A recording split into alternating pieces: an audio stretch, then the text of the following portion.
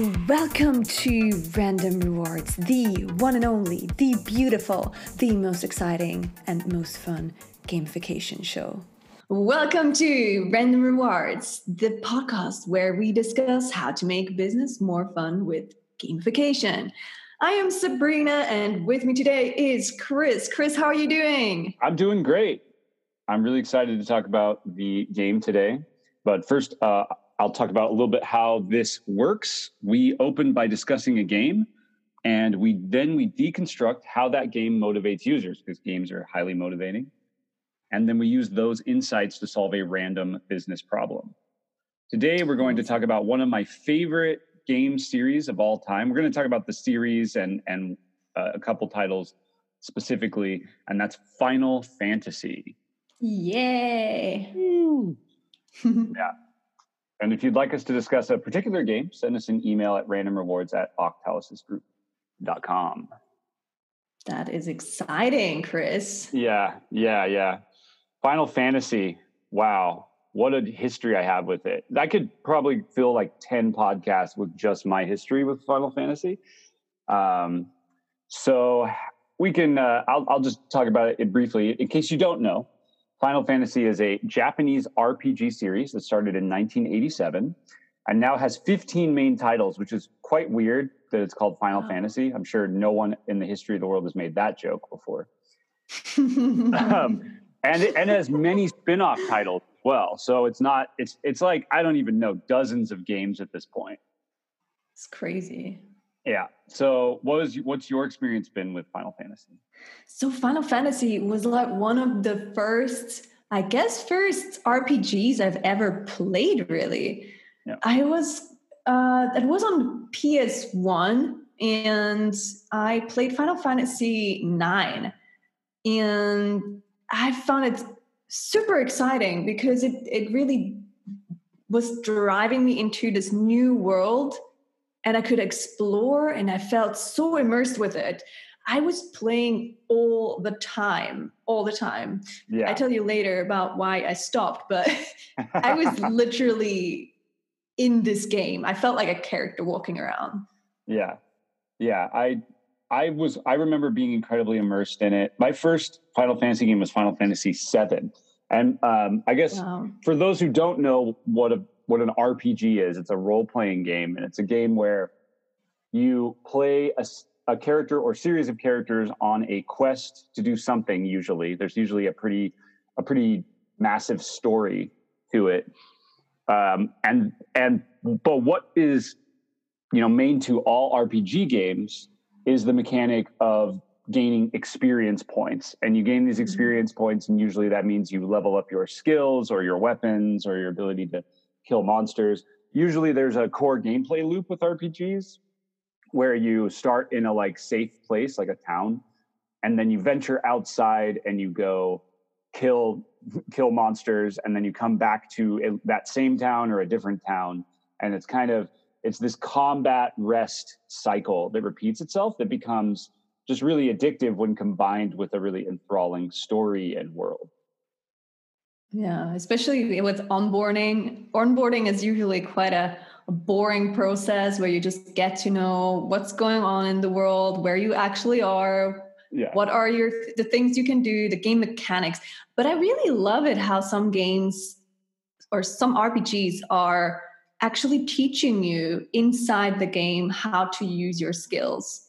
So I think also Final Fantasy has done this really well, like in including the skills that you have, the first combats that you have. I remember there was this, the first combat was in this castle, and you basically had a test fight right away. Like you get thrown into it. Yeah. And the first time I was like, oh my God, what's happening? Oh, help me. But because of that, you learn all the techniques and all the tactics really quickly, actually. Yeah, they do have great onboarding. I mean, I think they have to have good onboarding because the games become so complex. RPG, most complex games there are. There's so many different interlocking systems. There's currency, there's monsters, there's different types of items, weapons, different side quests. You were talking about mini games. Like it's not just game, but there's all these different little mini games. Yeah, definitely. There's like for example, with the Final Fantasy 9, you can open chests, and inside those chests are, for example, cards. I don't know if you remember that, but with those cards, you can do these little mini games. I think they're called Tetra Master. Yeah. And yeah, you basically battle against somebody else, and that person can then win all the cards if you lose. I'm not exactly sure how that worked anymore. I cannot remember it perfectly. Yeah. So maybe you know, or maybe the people who are listening to this know and can write it in the comments in our Twitter page. Yeah. So yeah. Yeah, Final Fantasy, the 9 and 8 both had a really robust card game.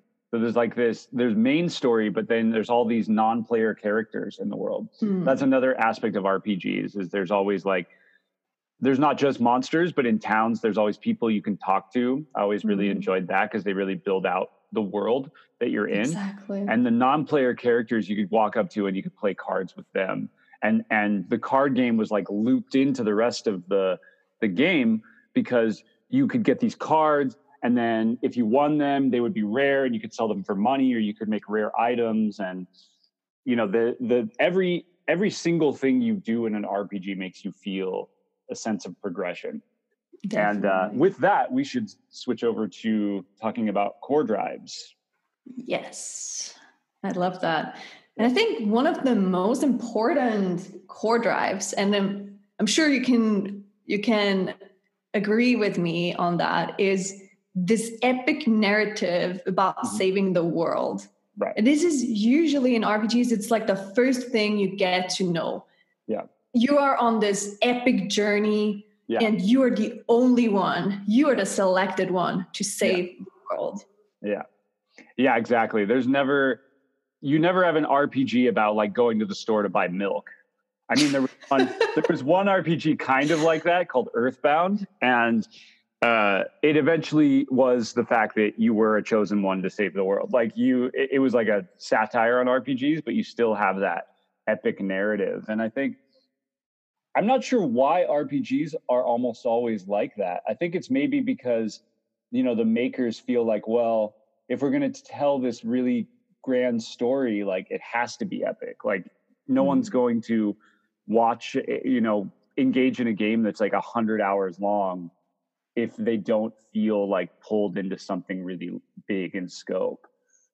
Why would you even start doing it if there's no goal for you to basically have this really huge change that you can cause?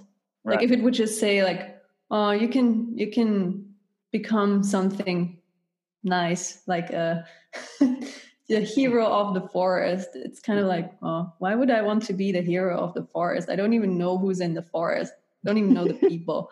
I mean, being a hero of the forest doesn't sound too bad. You could run with all the animals and depends how you set up the scene, right? Sure. You're not the homeless person in the forest, in other words. Yeah. If there's actually people in the forest, and if there's actually a storyline around the forest, then it would work. Yeah. So usually RPGs start out really small. So also I wanted to say core drives. This is based on the Octalysis framework. There's 8 core drives of human motivation. If you don't know what those are, look it up. It's really fascinating stuff. We use it to dissect any kind of experience. So having said that, core drive 1, epic meaning and calling, is combined with this sense of progression. That's core drive 2, development and accomplishment. So almost always the characters, they start very weak or very ordinary. And the epicness of the story is reflected in your feeling of progression. So you're always, as I said earlier, you're getting experience points, which means you level up your characters. Usually you're gaining levels. Final Fantasy series is experimented with lots of different leveling systems. But usually you gain levels and you get more powerful, and you're able to go back. Almost always I would encounter monsters early in the game, and then I would get killed super hard. I would go to the wrong area, and I would find them. It was way too hard for me to kill. And then I would come back way later in the game, and I would vanquish that monster, and I would feel so good about it. And that's one way that the game tracks your feeling of progress. and your progress throughout the game. And in the beginning, you sometimes need to grind for hours just to get better stats, to be able to kill the first enemy. But you feel so engaged because you were so weak and you just failed so quickly that you're like, I'm going to make it. I'm going to make it. I'm going to make it. And that's also because of that narrative in the end about saving the world, right? It's always in the back of your head. Like, I can't let them down already. Come on. I can't be so weak. So there's this constant progress that you're feeling. You're feeling more and more powerful, more and more able to actually save the world and not just be this ordinary guy or girl that's trying to find some food in the forest. I think that narrative is also powerful because if you're playing this game, like I remember playing Final Fantasy VII when I was 13, like you feel kind of insignificant in your life. You don't feel like you have a lot of agency. So this kind of fantasy makes you like you kind of invest yourself into the story because it feels good to feel powerful and feel like you can affect the world at a big scale. Definitely. What other core drives do you see in these games? So I also feel there's a lot of Core Drive 7. So we've been talking about the narratives, right? Yeah. So everywhere you go in this world or in this environment, there's always a narrative that's unfolding. And you mentioned also the NPCs, the non-player characters. They have stories to tell too, right? So you can explore, you can walk around, wander around, and you always find something new, something that you haven't seen yet. Yeah. I mean, I wanted to, I was really into the story, but I would say I was equally into the world. Like, I just wanted to see what the new thing, what was next, what the new world looked like that was beyond this dungeon that I had to get through or kill that boss to see what was on the other side. Exactly.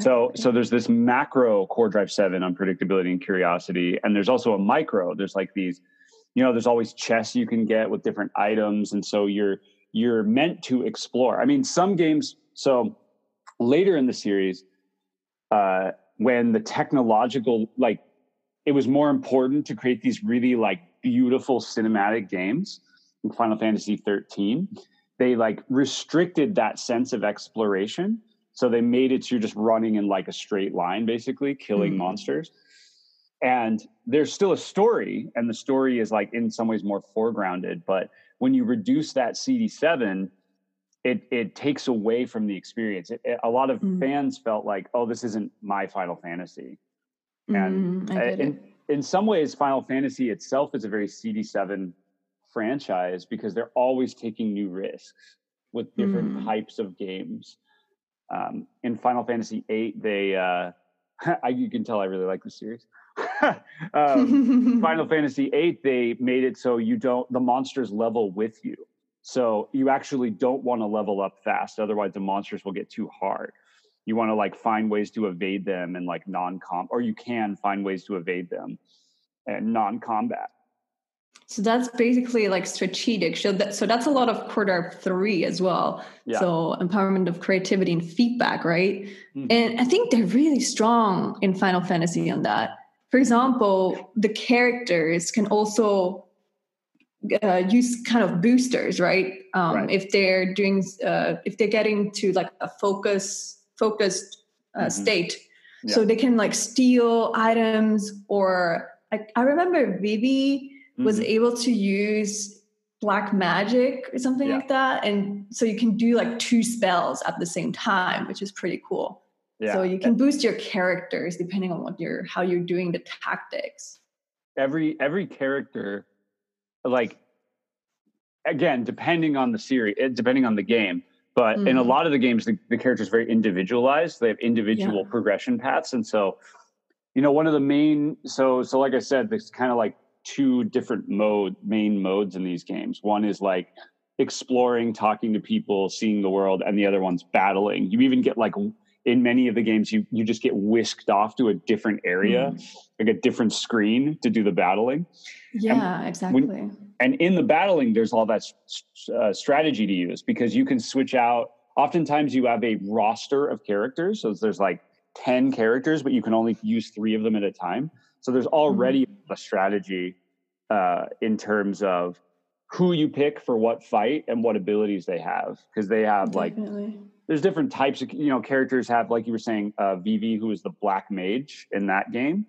But then there was also a knight who's like all about physical attacks. And then you've got your healers who mostly do white magic and just help the party, but they have really, really really weak attacks. So you don't want to attack the monster with them. So the battle becomes this like really strategic enterprise. And it's also turn-based battling for the most part. Again, later in the series, it gets to more like action RPG where you're kind of fighting in real time, but the origins of the series are turn-based. And what was cool about turn-based is you could take your time thinking about, what am I going to do next? Am I going to heal this person? Am I going to attack the monster? Am I going to defend? Am I going to use a special attack? Am I going to steal? So there's like so much Core Drive 3 in the battle system. I also feel like there's this world, but it's still linear in a sense. So unlike, for example, Zelda Breath of the Wild, which is like this totally open world, right? You still have a certain direction where you can go. And for me, that actually enables me to use more strategy in the end, because I need to make a decision. Right. Which is interesting, right? Because a lot of people feel a sense of creativity when the world is more open. But for me, it's the opposite. If I have some structure, I feel actually more creative. Right. Yeah. I'm remembering our conversation about Breath of the Wild about that. How do you feel about that? Yeah. So like I said, when you get to Final Fantasy 13, that game is ultra linear, also Final Fantasy 10. But what the effect of that is it just makes me feel like I don't have enough choice. So I like the structure that you're talking about. I think I really like it when I know where I'm supposed to go, but there's still other stuff to explore if I want to. Yeah.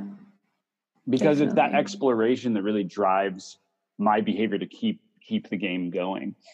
The exploration, it drives my behavior, but then the leveling up kind of justifies it. It's like, oh, wow, I gained a few levels and I gained all this new weapons and now I'm going to go fight monsters even more. That's that design that we've So it's all about the balance, basically. Yeah, exactly. And sometimes you get the balance right. Sometimes, for me, at least.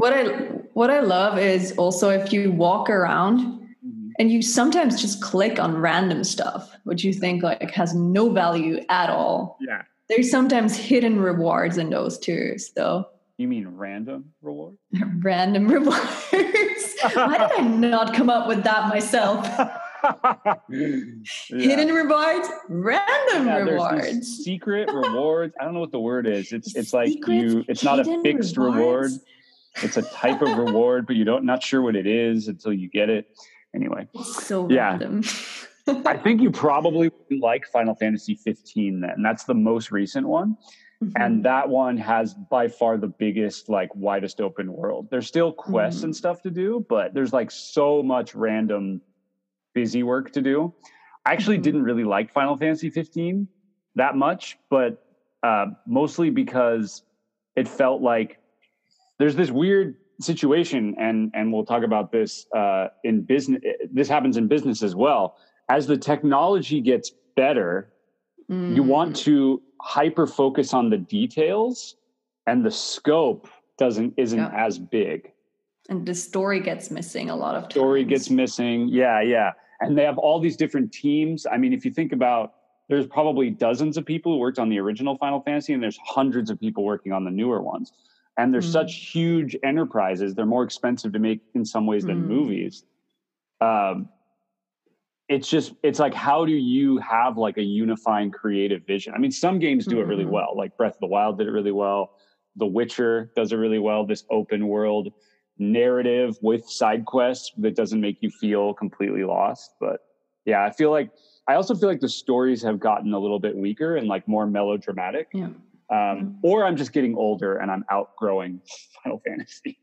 I think it's with a lot of things when it gets too, let's say there's too many people involved, and it's the production is too high value. There's a lot of loss that could happen as well. So every little detail is kind of turned around, and can we do this way? Can we do it that way? And there's just too much. And all the little things that actually motivates people, that actually derives behavior, those sometimes get missing in all of that, which is why we're doing it the opposite way, right? We're looking at what actually motivates people and how can we drive that behavior. Right. Yeah. I think I'm really glad you brought that up. That's like, we didn't talk about this in the game context either, Core Drive 8, loss and avoidance, but you need to know that you could lose something in order to have a certain amount of focus to keep going. So, the battle system is always got this edge of I could lose, and I could lose my progress, and I could lose these characters, or I could lose the opportunity to level them up or get these items. But I think in a greater sense, there's a Core Drive 8 for the whole industry itself. Like the larger, the more money gets at stake, the more they are apt to kind of succumb to fear. Yeah, which sometimes leads to not being risk averse for innovation. Yeah. So you just don't want to take any risk. You want to go safe. So you just copy whatever worked beforehand, but you do it in a sense that has no surprise or reward for the player when they play it. So it's kind of same again. Yeah. So it kind of loses its soul sometimes. Yeah. And I think this is kind of what happened with Final Fantasy 15. And then they did really weird stuff. Like they have like a cup of noodles truck. Like cup of noodles is like a thing you can get, like it's an item and you can eat cup of noodles and it gives you like certain stats. And why am I getting hungry now?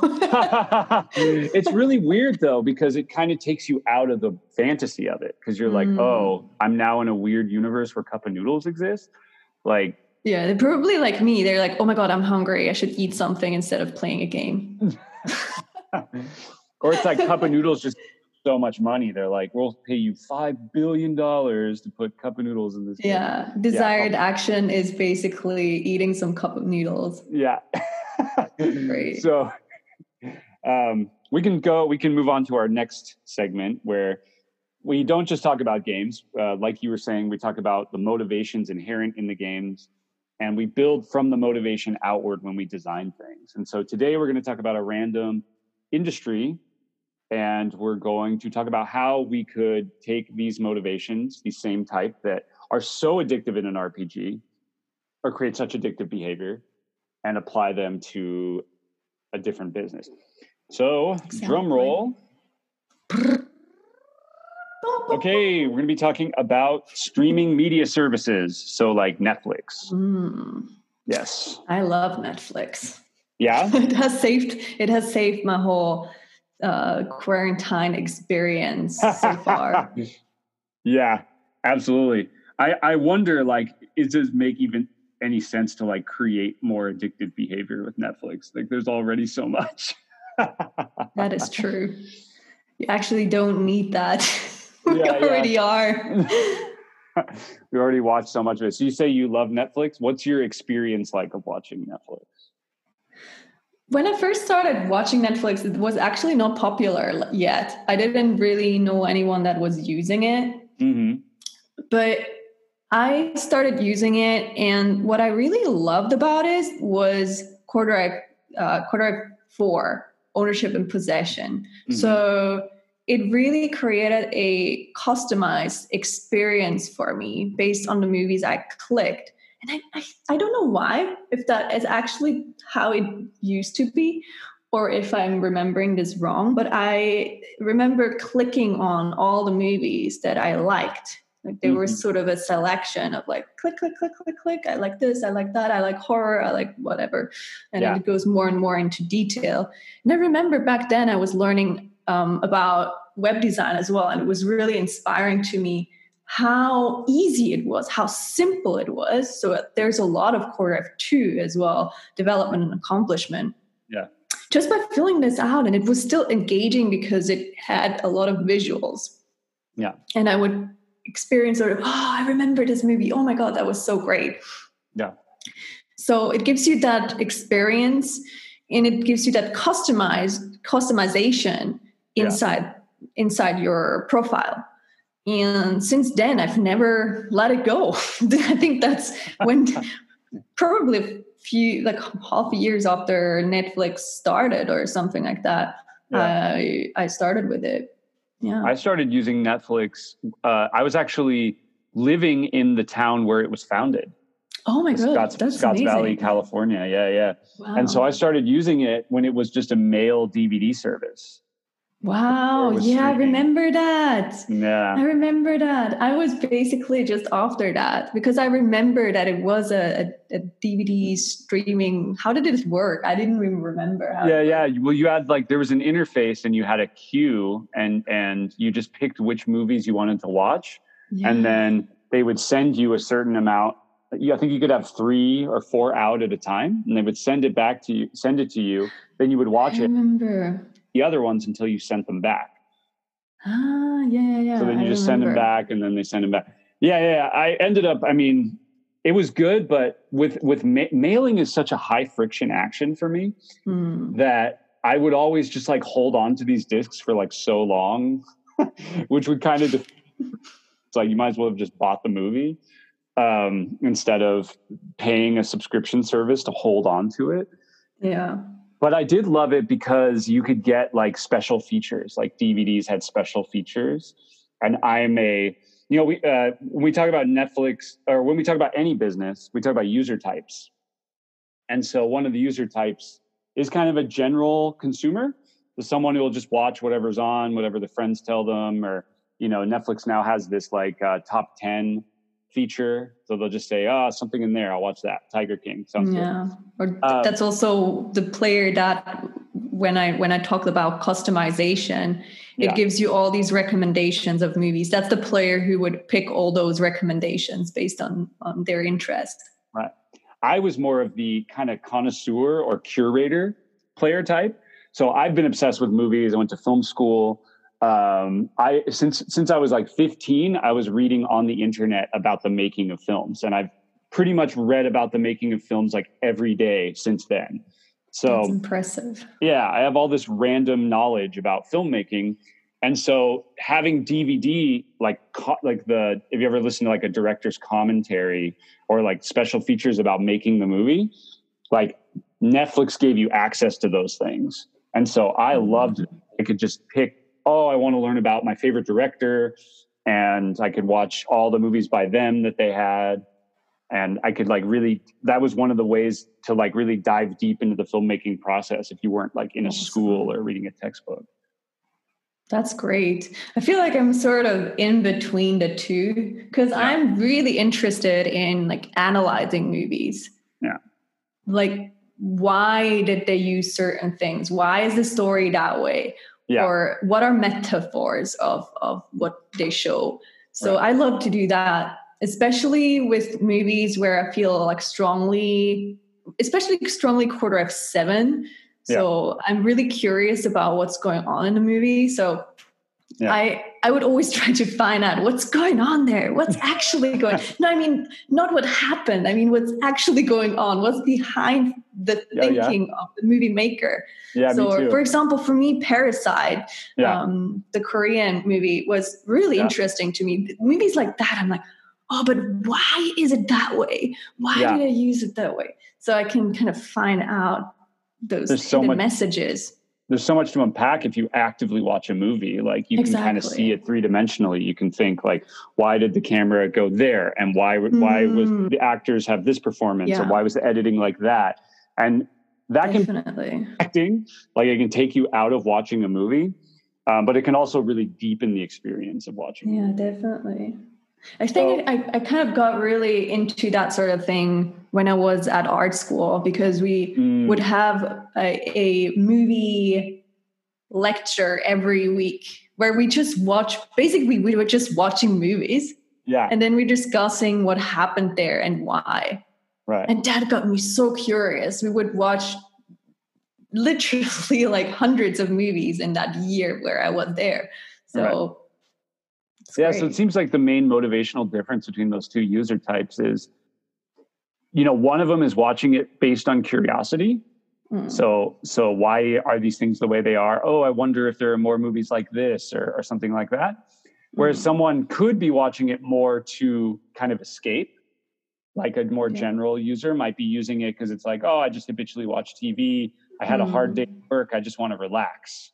Yeah. Right? And I sometimes do both, actually. Yeah. Like, so I kind of pick and choose my movie based on that too. I'm like, oh, today I'm too tired to actually think. Yeah. So I'm choosing an easy movie. But when I want some more brain work, when I feel like I need some inspiration, then I would watch a movie that actually triggers that. Right. Yeah. So it's interesting because it almost feels like we, depending on our mood, kind of shift between these two different user types. Definitely. Like more general consuming or more active curation. I also, it's similar to the Final Fantasy series, Netflix is constantly innovating. So they started with the mail-in DVD style. And then they moved to some streaming, like half streaming, half mail DVD. And now they've essentially just gone full streaming. And then the next innovation was they started doing, because it was all licensed content. It was like stuff you could find somewhere else, but all together in a package. And then they started doing their own original stuff. Exactly. And now the most recent one is this interactive Netflix stuff, these experiments that are going on as attempts to gamify watching things. So you're not just the person watching it anymore. You actually have the choice of changing the stories interactively, which is a totally other level, right? It brings so much Core Drive 3 empowerment of creativity and feedback into it. Right. If the choice is relevant and empowering, I actually wrote about this in an article last year about Bandersnatch, is that there can be Core Drive 3, but only if your choices feel meaningful. If your choices don't feel meaningful, then it can almost feel like demotivating. You're like, oh, it didn't actually matter what my choice was. And that's really difficult when you're creating like high value content that takes a lot of money to produce. Because how can you make so many choices? If you make 2 choices, then that's already twice the amount of content you need to make. And then if those 2 choices each lead to 2 choices, then that's 4 times the amount of content, and then it increases exponentially. So you have to have the illusion of choice, but you have to not break the illusion. Because if you... And the problem though with it is it really triggers your curiosity. So what I was doing after I watched Bandersnatch is obviously rewatch it. And it's probably one of the only episodes in a series which I would watch right after I already watched it. Right. So I'm wondering actually if that would lead to a good result in the end, because I was trying to find new endings and stuff, and it was a little bit disappointing. I mean, there were different storylines. I remember there were different storylines and stuff, but it was a little bit underwhelming. So what was underwhelming about it? It's just because it's still the same story, but then the illusion of that it's a totally different story. Like you make the movie, you make the series is kind of gone. Yeah. So I think my idea of when I make a choice would have been like, it totally changes everything.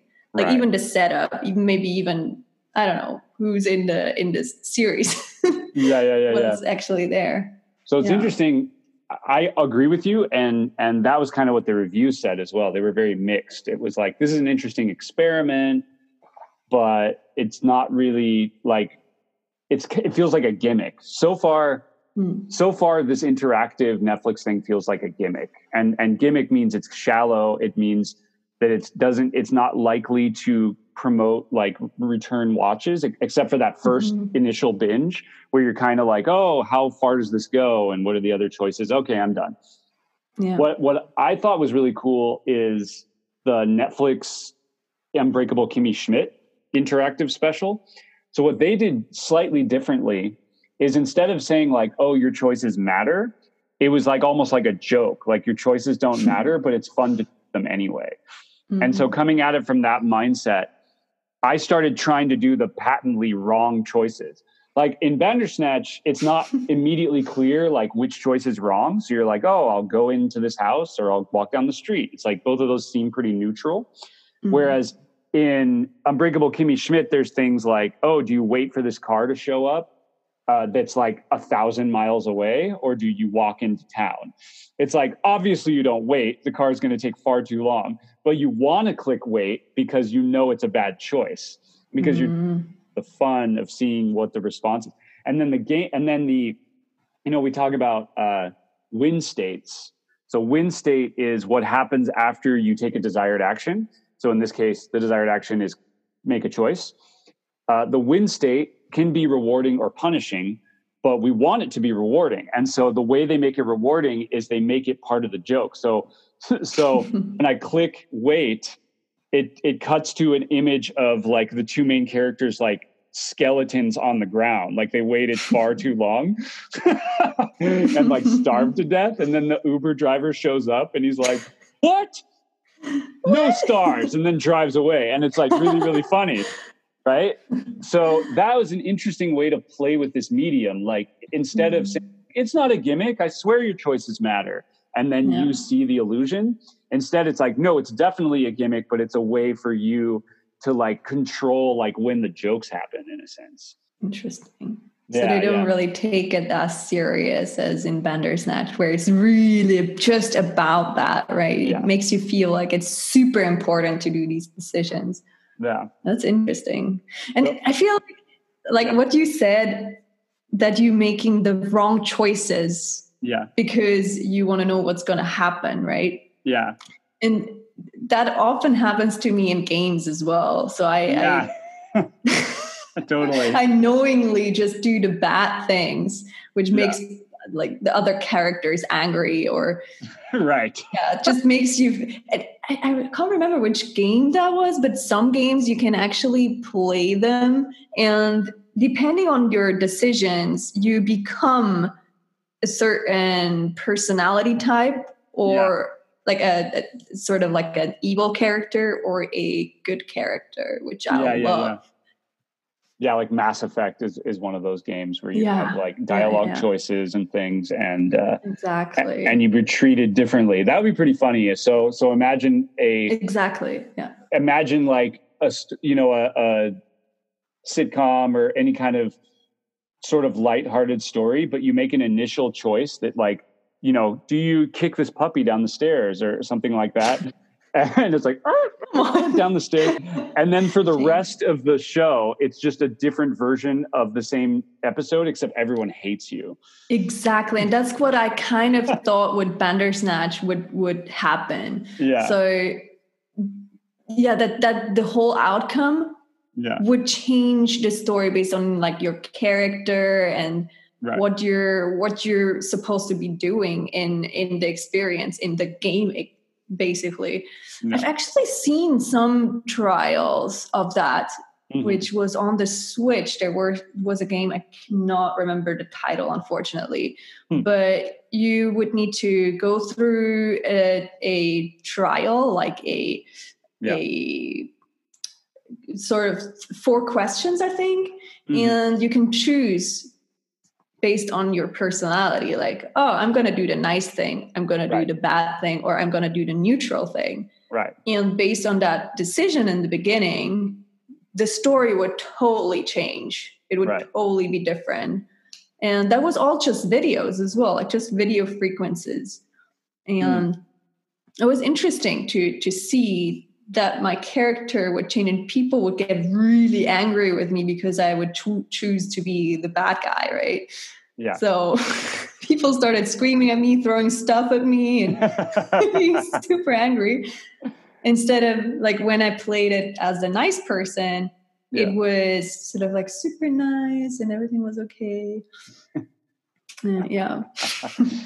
But the issue is the content creation has to increase at the rate that your choices increase. So I think that's the hard problem that needs to be solved for gamification to become something more than a gimmick, really. Or they just throw more money at the problem, right? They're like, oh, every time we do an episode, a one-off interactive, it's going to be like 4 times as expensive as a normal episode because there's that much more content. But yeah, I'm curious. So say a streaming media company comes to us and they say, hey, we want to innovate our interface or innovate our experience, and we love the game Final Fantasy. What would we not do? What would be the bad choice? Yeah, so we would definitely not pick like all the things that Final Fantasy has done. Yeah. Like, hey, there's some cool medieval characters. Let's take some cool medieval characters. We need that in our business. Right. Then maybe what else do? We have a level up system. Oh, okay, let's smash a level up system there. Experience points. We definitely need experience points, right? Yeah. So it's not just about let's have a battle. Exactly, battling. You're like watching a movie, and then all of a sudden in the middle of it, there's a battle, and you're like, "What?" Exactly. Like, use your remote, and you're like, "What? How do I do that?" Yeah, that would be perfect, right? So, yeah, so gamification is not just about smashing some game techniques on a experience or into a business. It's really about the long-term engagement. Like, how do we create long-term engagement? And we need to look at picking the right motivational techniques to motivate the users. And we have talked about the player types, right? We need to look at that. And then we also need to look at, okay, what is the business metric? What is it actually that we want to reach? So for example, for a streaming service like Netflix, it might be the total subscribers or revenue growth. Yeah. And based on that, we can then look at the actions that the players actually need to do and see what are the steps that people actually go through and how can we motivate them? What triggers do we need? What rewards do we need to motivate them to go through an experience? Right. Exactly. And this is a super, super short version of what we actually do. Super short. Yeah. Some of those desired actions I would assume would be like search the interface, find a show, click a show to find out more, watch the show. That's a pretty big one. And then tell your friends about the show. Like, I know that, all the streaming services are not just Netflix, but Amazon and HBO and Warner Brothers. I guess those YouTube. Are the same thing now. Disney Plus. YouTube all of them also has streaming. They're all trying to create these like massive hits that create a cultural conversation around. They're all trying to make like the next Game of Thrones or something like that becomes this like cultural juggernaut. Mm-hmm. And there's a lot of core drives that are in that already. Just make good content. But let's say, we're brought in to do gamification. How would we gamify the interface, the experience, and that kind of thing? So the first thing that I notice is that there's a hard limit on the interface. And what that means is like the way to interact with the interface is very limited. And I think this has made the innovation of the gamification of Netflix specifically kind of limited itself. So they've done this choose your own adventure format that was also popularized like by the Walking Dead, the Telltale Walking Dead series, and other series before the Telltale did, where all you have to do is click, like you have the directional buttons where you're clicking left to right and then enter, right? So you only need 3 buttons really, and maybe a button to like back out, right? An escape button. So that is doable with a TV remote. But if you want to start adding other things that require real-time input, multi-direction real-time input, it starts to need to look more like a joystick or voice command, voice recognition.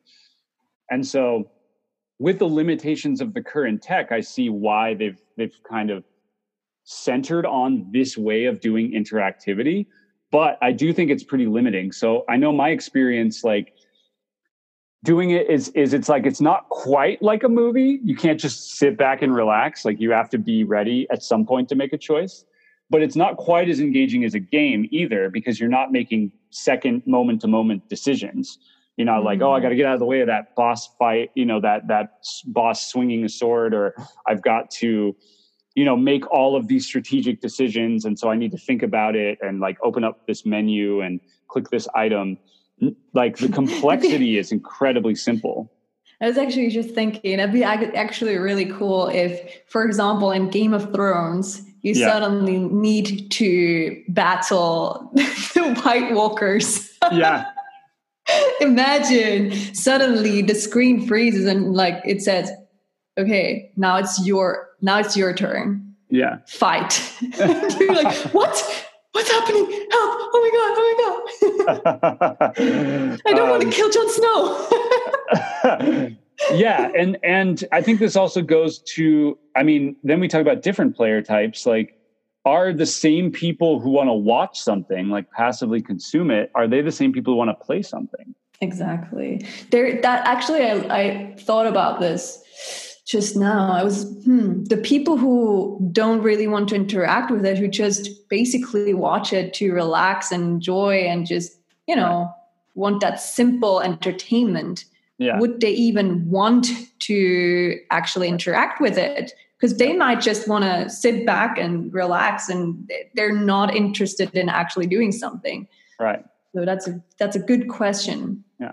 That being said, the game industry, the amount of people who play games is like growing. It's growing every year, and it's surpassing, at least in revenue, it's surpassed Hollywood. It's surpassed this content creation places. So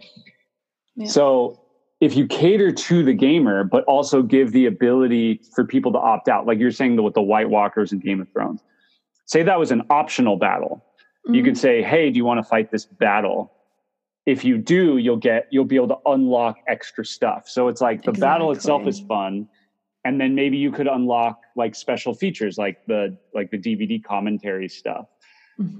And that would be really cool as a way to reward people for engaging more deeply in the game. Definitely. I think that's probably more likely to happen with all CG created things. Like now, I'm not sure if you've seen the most recent Epic tech demo for the new Unreal Engine. No, I haven't. Oh, you haven't? Yeah. So that's for PlayStation 5, I believe. And so it's getting very photorealistic, or it's getting very close. And so I think you could easily have a game that was like a movie in one sense, but then you could actually fully play it, and you could use Netflix could be a portal to playing it. But you would need the same tech. So you'd need to make the movie inside of the Unreal Engine, and you would need some way to interact with it that was not your TV remote. So what I'm thinking is, if they were to ask us, right, if a streaming service were to ask us, I would say we could start playing with what can you do on your phone to interact with the interface, because your phone, you can play Fortnite on your phone, to use another Unreal example. So, yeah, the ability to interact with your phone is already really high, and everybody has a phone. So you don't have to make a bunch of new controllers and like send them to everybody who has Netflix. Yeah. So I think that innovation in this sense, like gamification innovation, would have to go hand in hand with tech innovation. Definitely. Because you're gonna say? How would you go along with Quarter of One, making it feel more like a saving the world, or making some like epic narrative out of it? Because at the moment, I feel the movies already have that narrative, right? So you can't really build something around it, unless it would basically create a totally new world, and then it's kind of irrelevant. Like nobody's gonna really go for that, because you're interested in the movie, not in what's going around it. Well, it depends. So Core Drive 1, Epic Meaning and Calling, it's more effective the more believable it is. when it comes to real world stuff. So you're talking about real world versus fictional world, because the fictional world, the directive is make an epic narrative, like make the content epic, right? Like Game of Thrones or whatever. So if we wanted to tie it to the real world, you could say, oh, well, maybe we're giving people in developing countries more of a platform to document and be creative and make films. And your actions watching this platform helps them do that. Not just developing countries, but people who don't have access to technology. Yeah. Like spreading this technology and giving people a platform for it.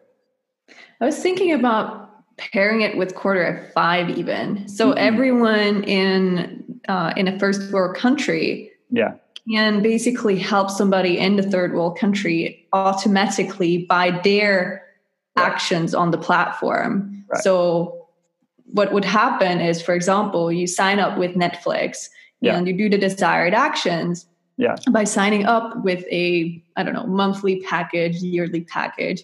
Yeah. And based on that, it will send somebody in a third world country a device where they can watch the movie in a different way. For example, like you said, with a phone that they can use and interact.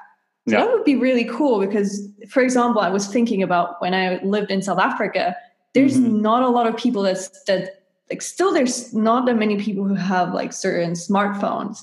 Yeah. So a lot of people still use like these old like clap phones and stuff. Yeah. And so those would be useless, right, to use on an interactive experience. But what if it's actually that people are sponsoring these developments? Yeah. Kind of cool. Yeah, exactly. And that would be cool if it was paired with a narrative. So if you were doing a narrative that was, or an interactive Netflix series that was about like finding and spreading technology to people so that they could tell their stories. That was like what the documentary series was about. And then as you interacted with it, then you like generated money for that charity to give to more people. And then those people, it would be really cool as if the series also allowed you to do things like vote on their stuff or give them kind of like feedback in some way. And then they as creators could create something and then show it back to you. So then Netflix becomes more, it like opens up a part of its platform to like show stories that we don't usually see. It's not just about these like highly polished experiences. So that would be like going way deep into the Core Drive 1, Core Drive 5 arena. What I was just thinking about now is when you have the end game users, right? So the people who have been on the platform for a long time. Yeah. So for them, it's really repetitive. So they might want to see something a bit new. So what they could maybe do is create different scenarios in the movie and different outcomes, things like that, just based on storylines. It doesn't even need to be, like they're like a whole new movie, like filming that, obviously. Right. But just scenarios and things leading to other like little stories. Maybe they can write a storyline and it might even be an extra that would be filmed in the movie, like before the movie even comes out, like for the second season or something like that. Right. Or they have the power to link certain sections in the movie to an article where they can write about what could happen instead, or about metaphors or things for those people who are really interested in more of the analytics of it, and kind of like a discussion forum, or could be quite interesting to include that. That would be interesting because right now, so one of the main business metrics that, why these streaming companies want these big hits is because then it creates a lot of conversations about it. But that conversation takes place off the platform. So what if it took place on the platform? You could have like literal forums about each movie. And so every movie becomes this like, or series or whatever, becomes this like portal to a whole world of like extra information. And so you don't have to leave the platform to like really immerse as deeply as you want. For the people who just want to sit back and watch it, great. But then other people have all these interactive pieces. They can talk with other people about it. There's these like discussions. There's all this extra information, interviews, and all this stuff that gets attached to each series. Yeah. I'm actually thinking of an experience. I use a streaming platform for Korean dramas, and there you see the comments of the people. You can show those during the movie. Yeah. And actually, it can be really annoying, right? So you don't always want to have that, but it can be really, really entertaining as well. Yeah. So you can see the comments and the sort of the analysis of the people like right next to watching the drama. Right. And I think it's especially because it's a very serious topic, like romance, and like it's very romantic and lovable, and crying. But then it's like jokes and stuff like that about the actor or something like that. Yeah. And so it's kind of lighthearted. So that would be really cool. That I was thinking like you could sync with your cell phone too. So you could, because I don't know about you, but I know a lot of people these days, like they're on their phone while they're kind of passively watching something. So imagine if you could, if one of the things you were doing on your phone was related to what you were watching. So you could like be in a chat, with other people who were watching it live, or you could like overlay that chat over Netflix while you were watching it. Actually, this is a big thing because these days, and a lot of people think like, what? You're watching movies with your friends while you're in quarantine? How? Well, we're watching it online together, and then we're either on the phone on a Zoom call, or there's a streaming platform as well for that. That closed down now, but now we usually do it on Zoom or Discord. So we just watch movies there. We streaming together. And it's fun. It's actually fun. It feels like we're sitting together. Each person has like popcorn or some ice cream and something to drink, maybe a glass of wine. And it's great. And you don't even need to be in the same time zone, right? You don't need to wait for a movie to stream like in live. In a live session, like on YouTube, you always need to go live, like the right time to be in the chat, for example, the super chat. Right. And that's also an interesting thing, by the way. The super chats in the YouTube streaming session. So if YouTubers do a live streaming, you get this comment section opened up where you can also donate money. So that could be something that could link to that Core Drive 1 Epic Meaning and Calling that we were talking about too, where you're working with the first world, third world countries. So right. Yeah, you could donate money, or you could allot money to like, if you really loved something you were watching, you could like donate a little bit of money for them to build more.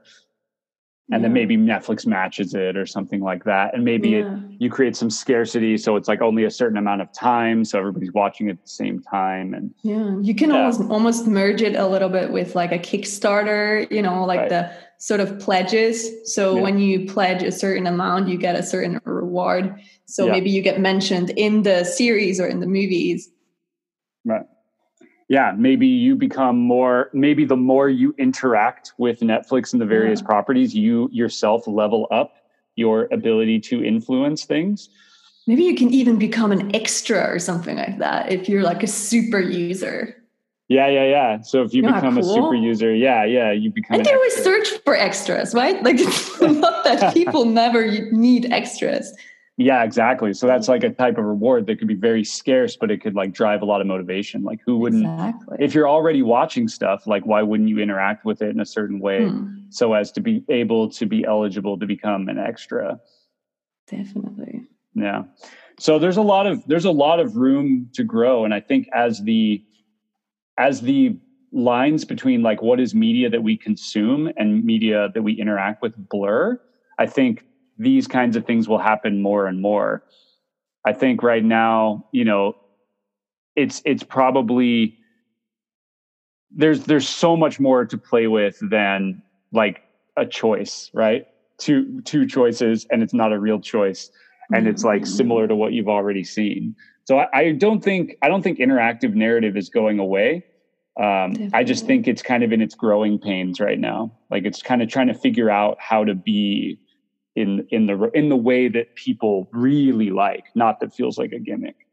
I think so too. And remember, thinking back of in the times where we had these build your own adventure games. Yeah. That was basically the beginning of the first structure of a game. Yeah. And then for a video game, I mean, like an RPG, for example. Yeah. So, and then what happened is kind of very different to what it was before, right? So I think there's a lot of room, and I'm quite excited to see what's going to happen in the future with it, especially also when we think about things like VR and it all comes together, right? So the metaverse. Yeah. MR. Yeah.